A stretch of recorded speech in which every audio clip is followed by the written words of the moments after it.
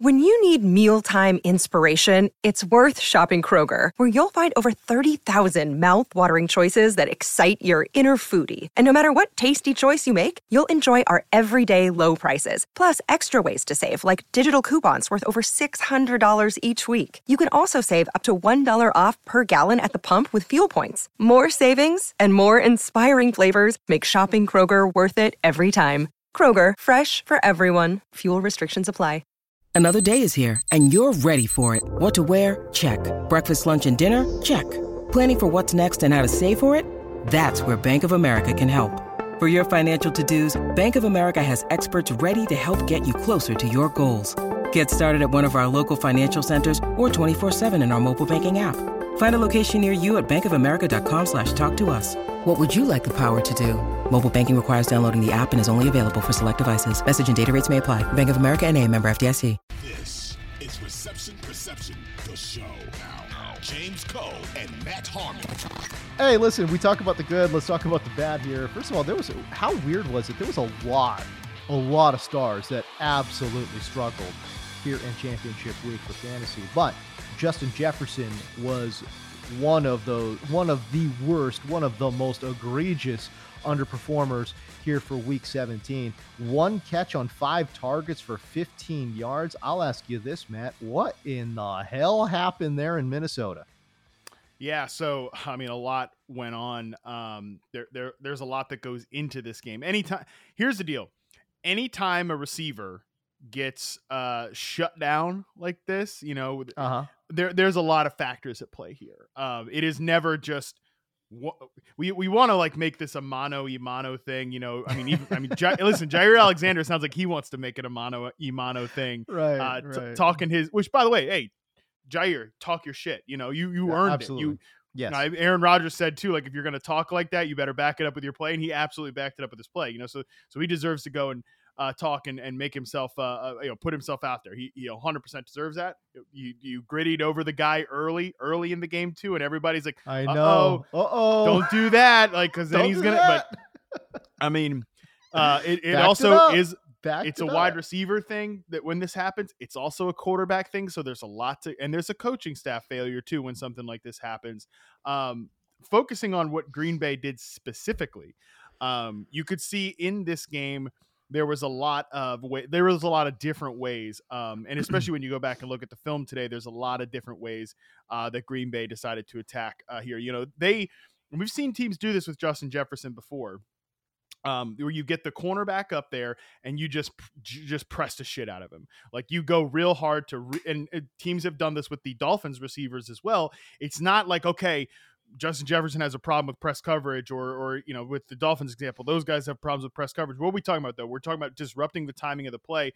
And though what Green Bay did for, several times, they did at different times, they had safety help over the top of Justin Jefferson, but they also had, and this is great too, because the Vikings are pretty good about getting, Justin Jefferson not into the Cooper Kupp role, but into like advantageous positions. Like, they'll move him from the flank or move him closer to the offensive line. They'll even put him in the slot sometimes too.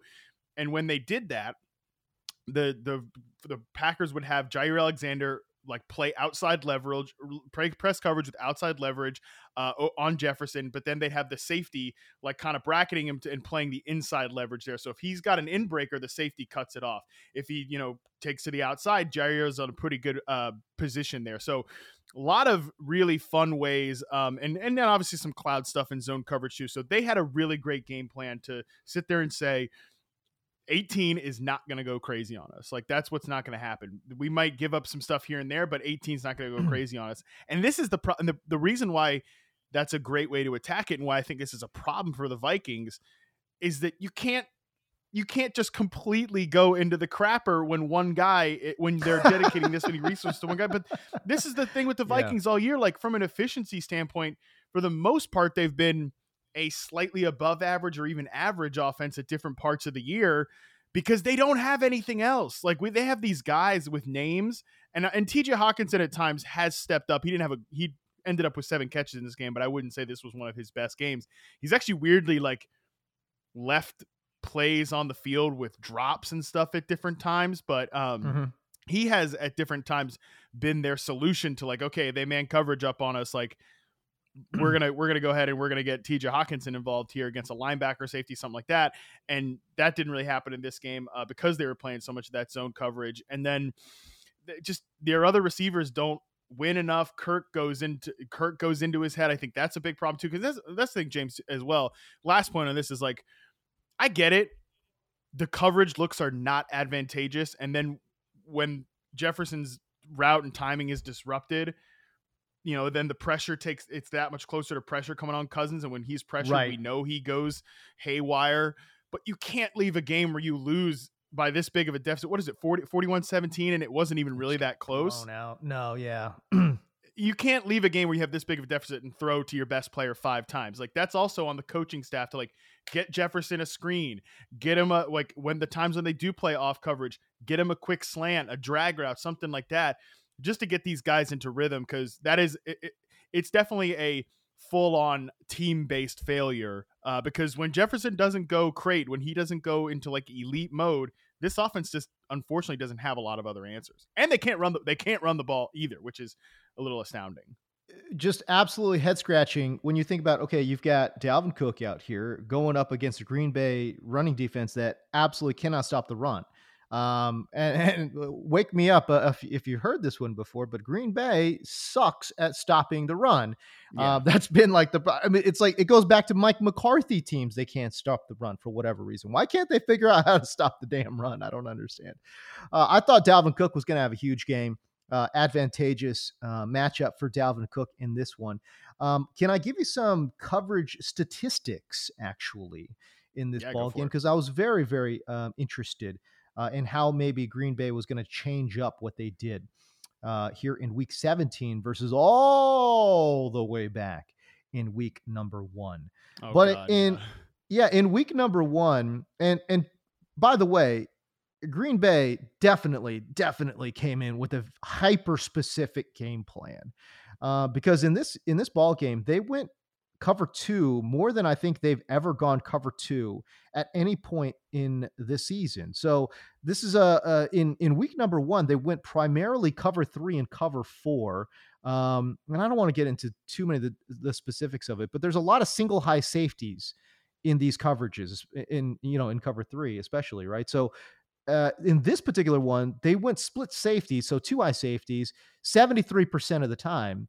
And that's a pretty large number. So I think in this particular game, they're like, hey, listen, you talk about the cloud coverages or whatever it might be.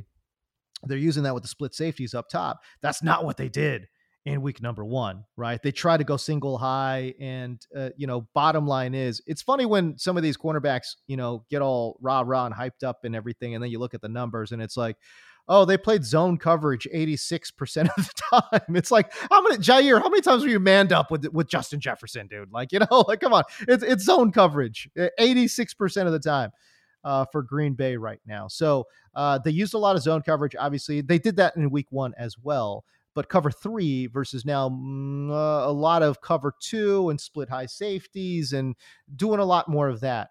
I'll say this, in week number 1, they went, I looked this up this is according to Next Gen Stats, but they went to cover 2 0% of the time, 0%. And so in this one, they went up to about 12% cover 2, but threw in a lot of cover 6 looks and cover 4 looks, and basically went split safeties on 75% of their defensive snaps. So they did significantly alter the way they approached this game with Justin Jefferson.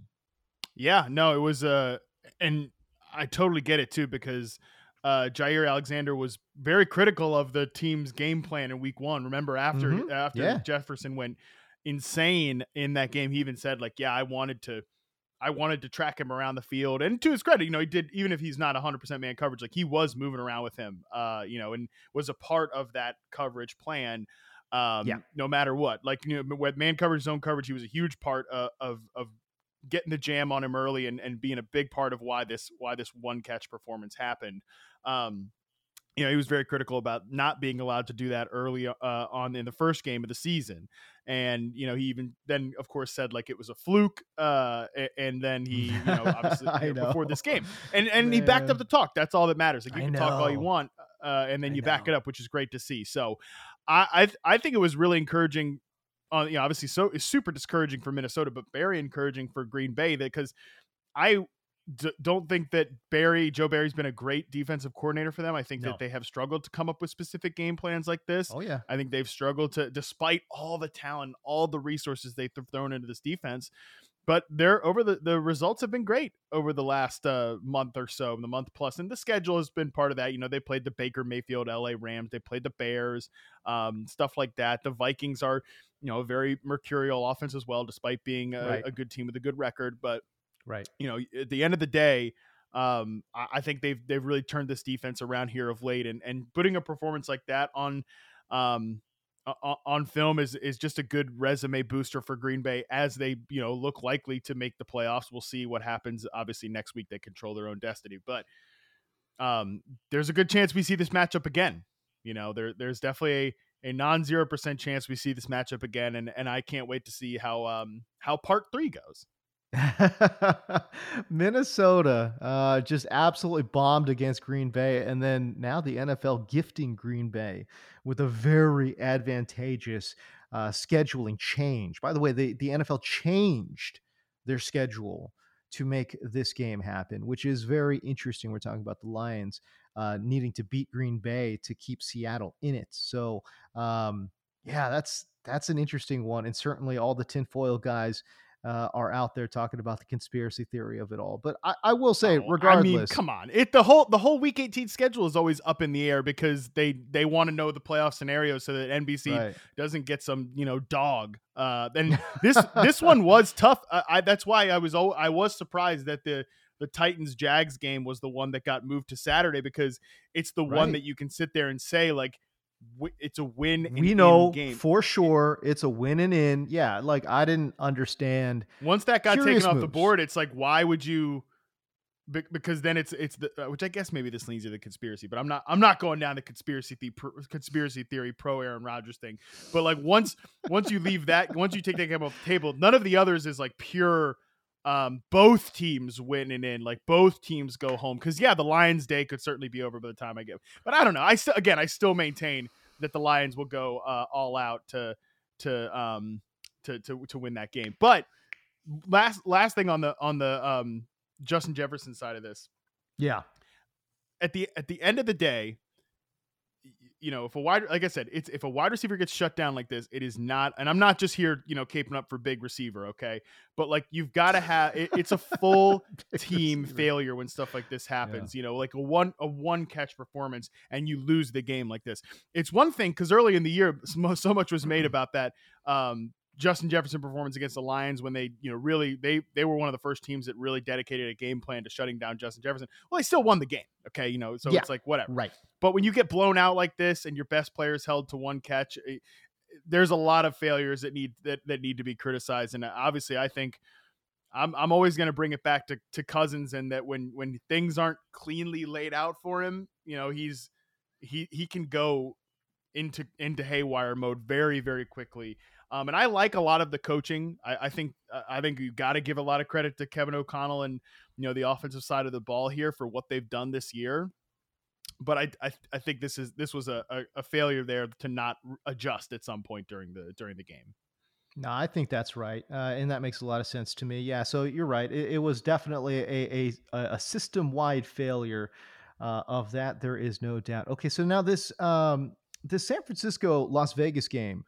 We went into it, and everyone went into it, thinking that this was going to be an absolute blowout. I mean, as a matter of fact, Vegas had this game as a double-digit favorite for San Francisco. We were talking about Jarrett Stidham. We were jokingly, before the games kicked off, we're calling him Jarrett Stidham. And afterwards, now it's like Jarrett Stardom, man. Like, the guy just went absolutely crazy. This is a guy that we left for dead. The guy played in New England, was so bad when he was playing, that Tom Brady, as you mentioned in last week's episode, had to come back into a blowout game because that's how bad Jarrett Stidham was.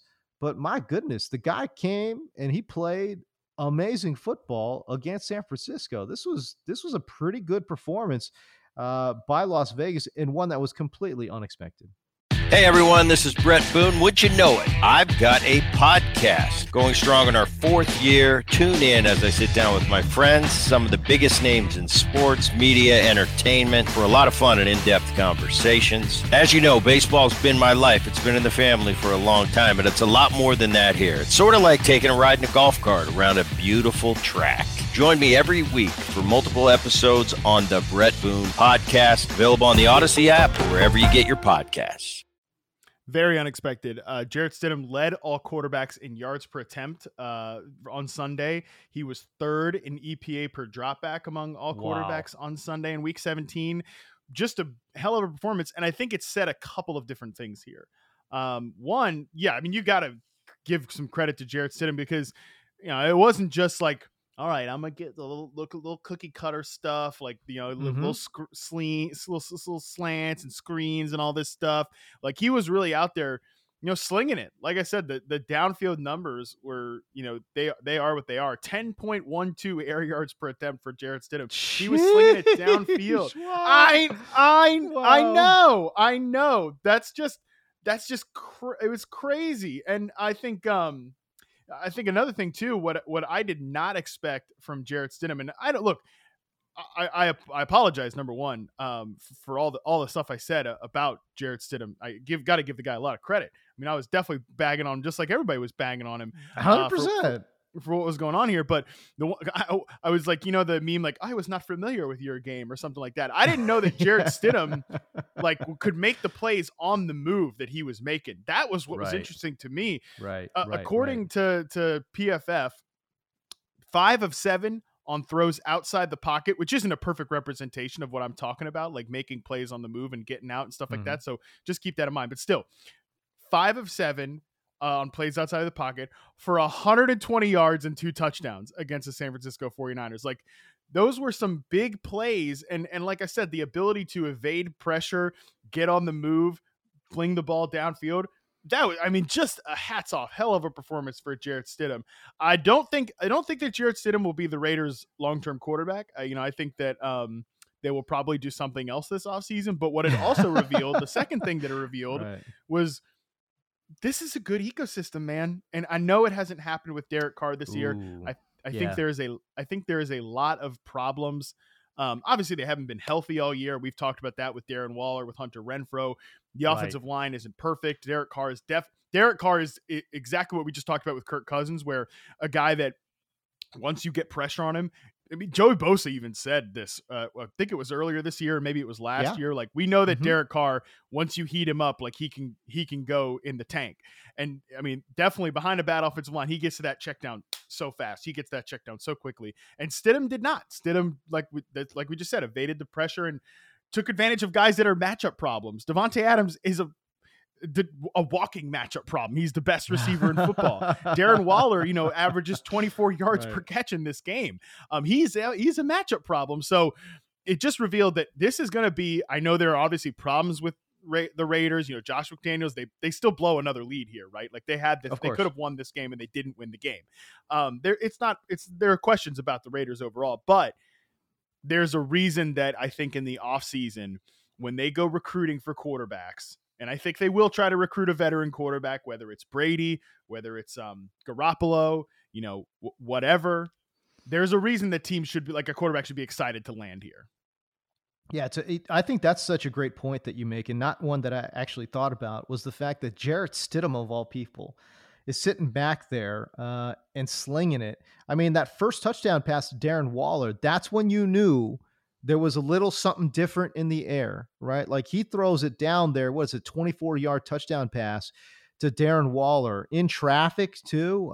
That's when you knew, okay, Stidham's playing with his hair down, This is a guy that's not messing around today. He was not coming in to be Captain Checkdown. You know what I mean? Like, he was going to come out and live by the sword, die by the sword. And, like, I tell you what, he was swinging that big thing. He was living, baby.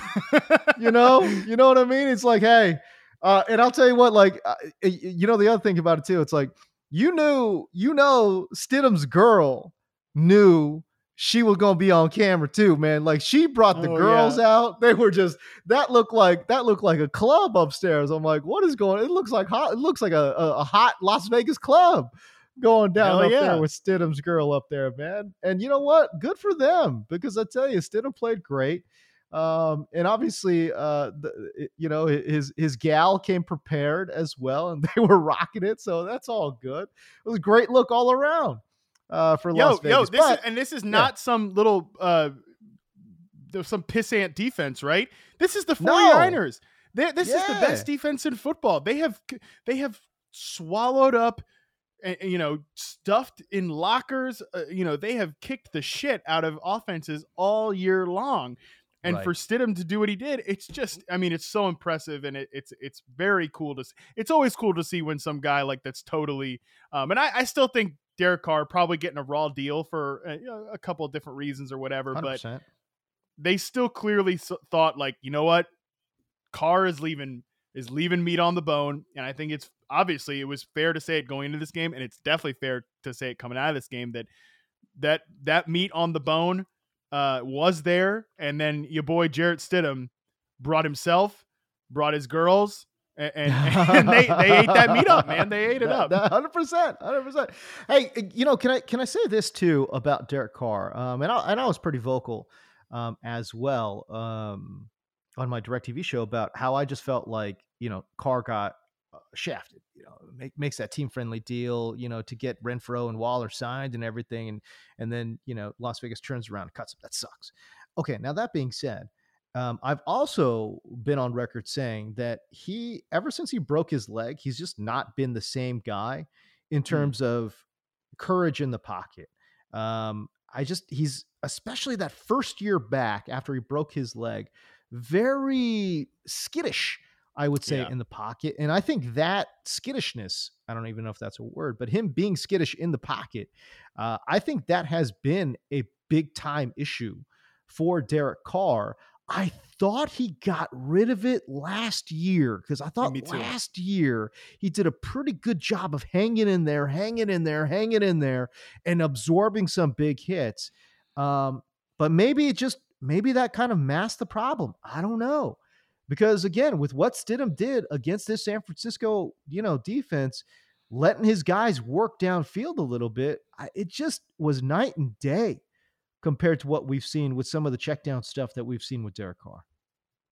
It's definitely an issue. And even last year too, when you just look at like his numbers under pressure, Derek Carr, right.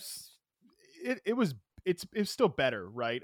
From an efficiency standpoint than probably we've seen before, but still 62.5 passer rating under pressure last year. That's regular season and postseason, and 103.9 when kept clean. Like, there's just a difference, and so much of it comes back to what is he going to do from a depth of throw perspective. Last year, though, he did push it like 10.2 average depth of target when he was under pressure. So like, that's a big difference than what we've seen previously, which the hits mount up, the pressure mounts up. And I think it's a confidence level too. Like, what is your confidence level in the offensive line that's in front of you? I think it's probably fair to say that on paper, Carr was not confident in the group that was in front of him. And that can, we're all humans, man. Even quarterbacks are humans. Like, that if it's like if you analogies, like, or if you have a deck, there's like a rotted one rotted plank in the wood, your wooded deck outside. What are you going to do every time somebody comes over? You're going to say, hey, watch out for that one plank. Like, you don't want to right. Don't step in that, right? You don't want to mess that. You don't want to mess yourself. Watch that fifth step when you go up the stairs. It's a little creaky. Right. It's in the back of your mind every time you go on the deck. It's in the back of your mind every time you walk up the stairs, and you tell people about it. So, like, same thing. Every time Derek Carr goes on the field here, if the line's not great, he's going to have that in the back of his head, and so he's going to get rid of the ball faster. It's going to be an issue that just compounds itself over and over and over again.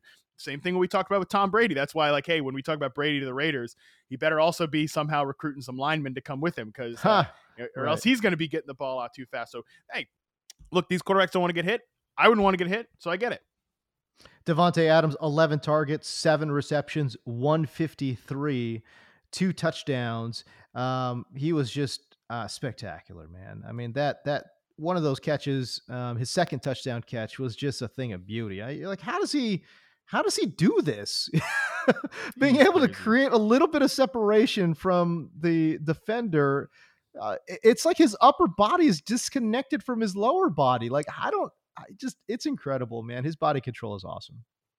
Yeah, he's still a special player. I mean, and it's been kind of cool to see him win in a different way than he did in Green Bay last year. I mean, look, I love Davante Adams, and reception perception showed each of like the last 4 years that he's one of the 2 or 3 best receivers in pro football, period. I mean, that he can, period. You ask him to win it, run any route, he's going to win. Ask him to face man coverage, press coverage, zone coverage, he's going to get open at a rate that really is almost unmatched by anybody else in the NFL. Right. I mean, he is still, to me, like you're talking about best receiver in the NFL, you've got to start the list. You got to start the list or get to Davante Adams second on the list. I think bare minimum he's one of the one or two in terms of ranking receivers right now. All that said, like last year in Green Bay, it was so much of like Adams and Rodgers kind of like chemistry. The like, all right, Rodgers just gonna like find 17. I'm going to get it to him on like kind of these quick hitting routes, like get him, in space quickly, sort of just matriculate the offense that way. But even with Derek Carr too, but especially in this game against 49ers, it was just like, let's get it to Adams in like high degree of difficulty situations, like high leverage moments as a pure outside receiver. None of this, like, let's motion him into the slot. Let's get him a little screen or something like that. It's like, nah, let's rip it like from a vertical standpoint with Davante Adams. That has been very cool to see.